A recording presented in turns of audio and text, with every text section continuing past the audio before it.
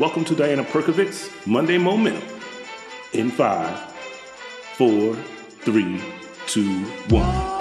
Hey everybody, Diana Perkovic here, and welcome to your Monday Moment in 5. We are unscripted, we are unedited, and most definitely unfiltered. I cannot believe it's already, the second week of May? I feel like it was January 5 minutes ago. Speaking of January, that's a time when a lot of people commit to turning over a new leaf. You really feel kind of gung-ho about all of those goals and things that you really want to do. Where do you stand today? I would venture a guess for most people, a lot of people just fall off. Like, motivation is this thing. It's elusive. We know it's there. We can listen to a motivational speech, read a great book, and then poof, it's gone. That's the purpose of Good Girl Mafia's 5-week series on motivation. We really want to give you the kind of motivation that sticks so you can make that transformational change in your life. So last week, I had you make a list of all of the things that you love about your life, that you don't love about your life and yourself, the qualities you like about yourself, how your friends and family would describe you. And I hope you were able to identify your core values from that exercise.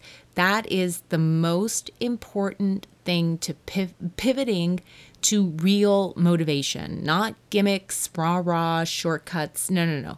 We're talking about lasting motivation. Now that you have identified your core values, it is time to let it go. And in here, that's where your beliefs in your mind, that mindset, you are starting to see comes from your core values. And let me just expand on that, because I know maybe I'm not being 100% clear, but it's about to become crystal clear. Now that you've pretty much identified your core values and you're pretty clear on what they are, it's almost like a boomerang, like this aha moment, this epiphany of all the, quote, mistakes that you've made, the wrong turns that you took on the road. It all kind of just becomes crystal clear. And now you're left with this bag of, wow, well, I really put myself in a pickle now, didn't I? And you really, I think my experience was it kind of all hit me in my face. And, it's one thing to sit back and blame. I don't like blame. I'll tell you why I don't like blame. I don't like blaming other people. I don't like blaming myself because it's so charged with energy and negative energy. It's like really, really charged. Blame is emotional. Taking responsibility, I find, is almost void of emotions, period. And it's more of an observation, because now when you realize all of the mistakes you've made, I know that was my experience. You start to see, I see where I should have turned right here and I went left instead. And I see how that person, I kind of gave away my autonomy and maybe my boundaries weren't the best. And, maybe I've been feeding my emotions, which is why, I can't lose weight, or, oh, wow, cigarettes are actually an emotional crutch for me. And, maybe I am drinking too much, and all of these things. It is like a boomerang. You get to that moment where you realize, oh, wow, I really did kind of do it to myself. And so I don't want you to go down the road of blaming yourself, but I do want you to acknowledge it and let it go. Because now you realize beyond a shadow of a doubt that you are where you are because, in one way or another, you were not making decisions based upon your core values. And that means decisions were made based on, maybe someone else's core values. Maybe you didn't really think things through at all. Maybe you blame others for your current set of circumstances. Maybe you're blaming yourself. That's what I want you to avoid more than anything else. Please do yourself a favor and let it all go.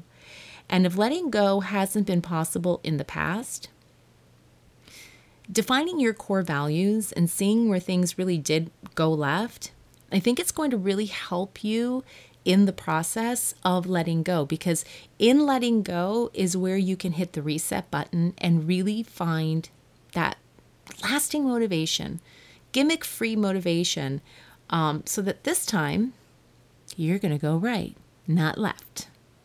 You know, there really is power in forgiveness.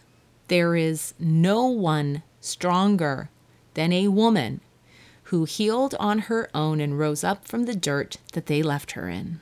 No one. And in spite the fact she didn't even receive an apology, that's even harder. Even harder than that, forgiving yourself. It's a process. It takes time. What does this have to do with motivation? This is the very guts of motivation. It's ground zero. It's the DNA.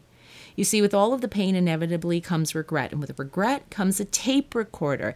That tape recorder holds all of the negative comments and beliefs that, are you gonna, I really need you to hear this, that are not your own. Take a moment and think about it. Those words were either planted there by another person or a result of a situation that went south. That is the root cause of the tape recorder. So one tiny setback, you go right back to that tape recorder and you hear, oh, you'll never lose weight. Or God, you always make the wrong decisions. Or you're so stupid. Or, fill in the blanks, whatever it is. That's when the tape recorder comes back, when you hit a little setback, a roadblock, when you fall off the wagon, so to speak. That's where that tape recorder comes in. I am always amazed that people talk about motivation, but don't talk about forgiveness. You can't have it both ways. It goes hand in hand. If you want to create change in your life, you've got to forgive yourself. We have defined motivation in week 1. We got to the basis of change in week 2, your core values. Now in week 3, you need to take a moment, maybe relive a few things. I'm sorry about that. But at the same time, you're very welcome. It is a necessary step to compare and contrast your past life decisions with your core values. This time, my hope is that you'll see things in a different way. You'll notice the patterns. You'll notice the glitch in the hard drive that somehow makes it all Groundhog Day. Somewhere in the mix, you'll find a pattern. Identifying the pattern is paramount to transformational change, and that, at its core, that's what May Motivation is all about. So now we're going to go on to week 4. I want you to tune in next week. We're going to talk about the habits of becoming highly motivated. That's coming up next week. In the meantime, I'm encouraging you to go to www.goodgirlmafia.com. Subscribe to the website. We are putting out content each week. The month of May for Good Girl Mafia is dedicated to May Motivation. Every single day on Instagram and Facebook at Good Girl Mafia, I am releasing a quote every week.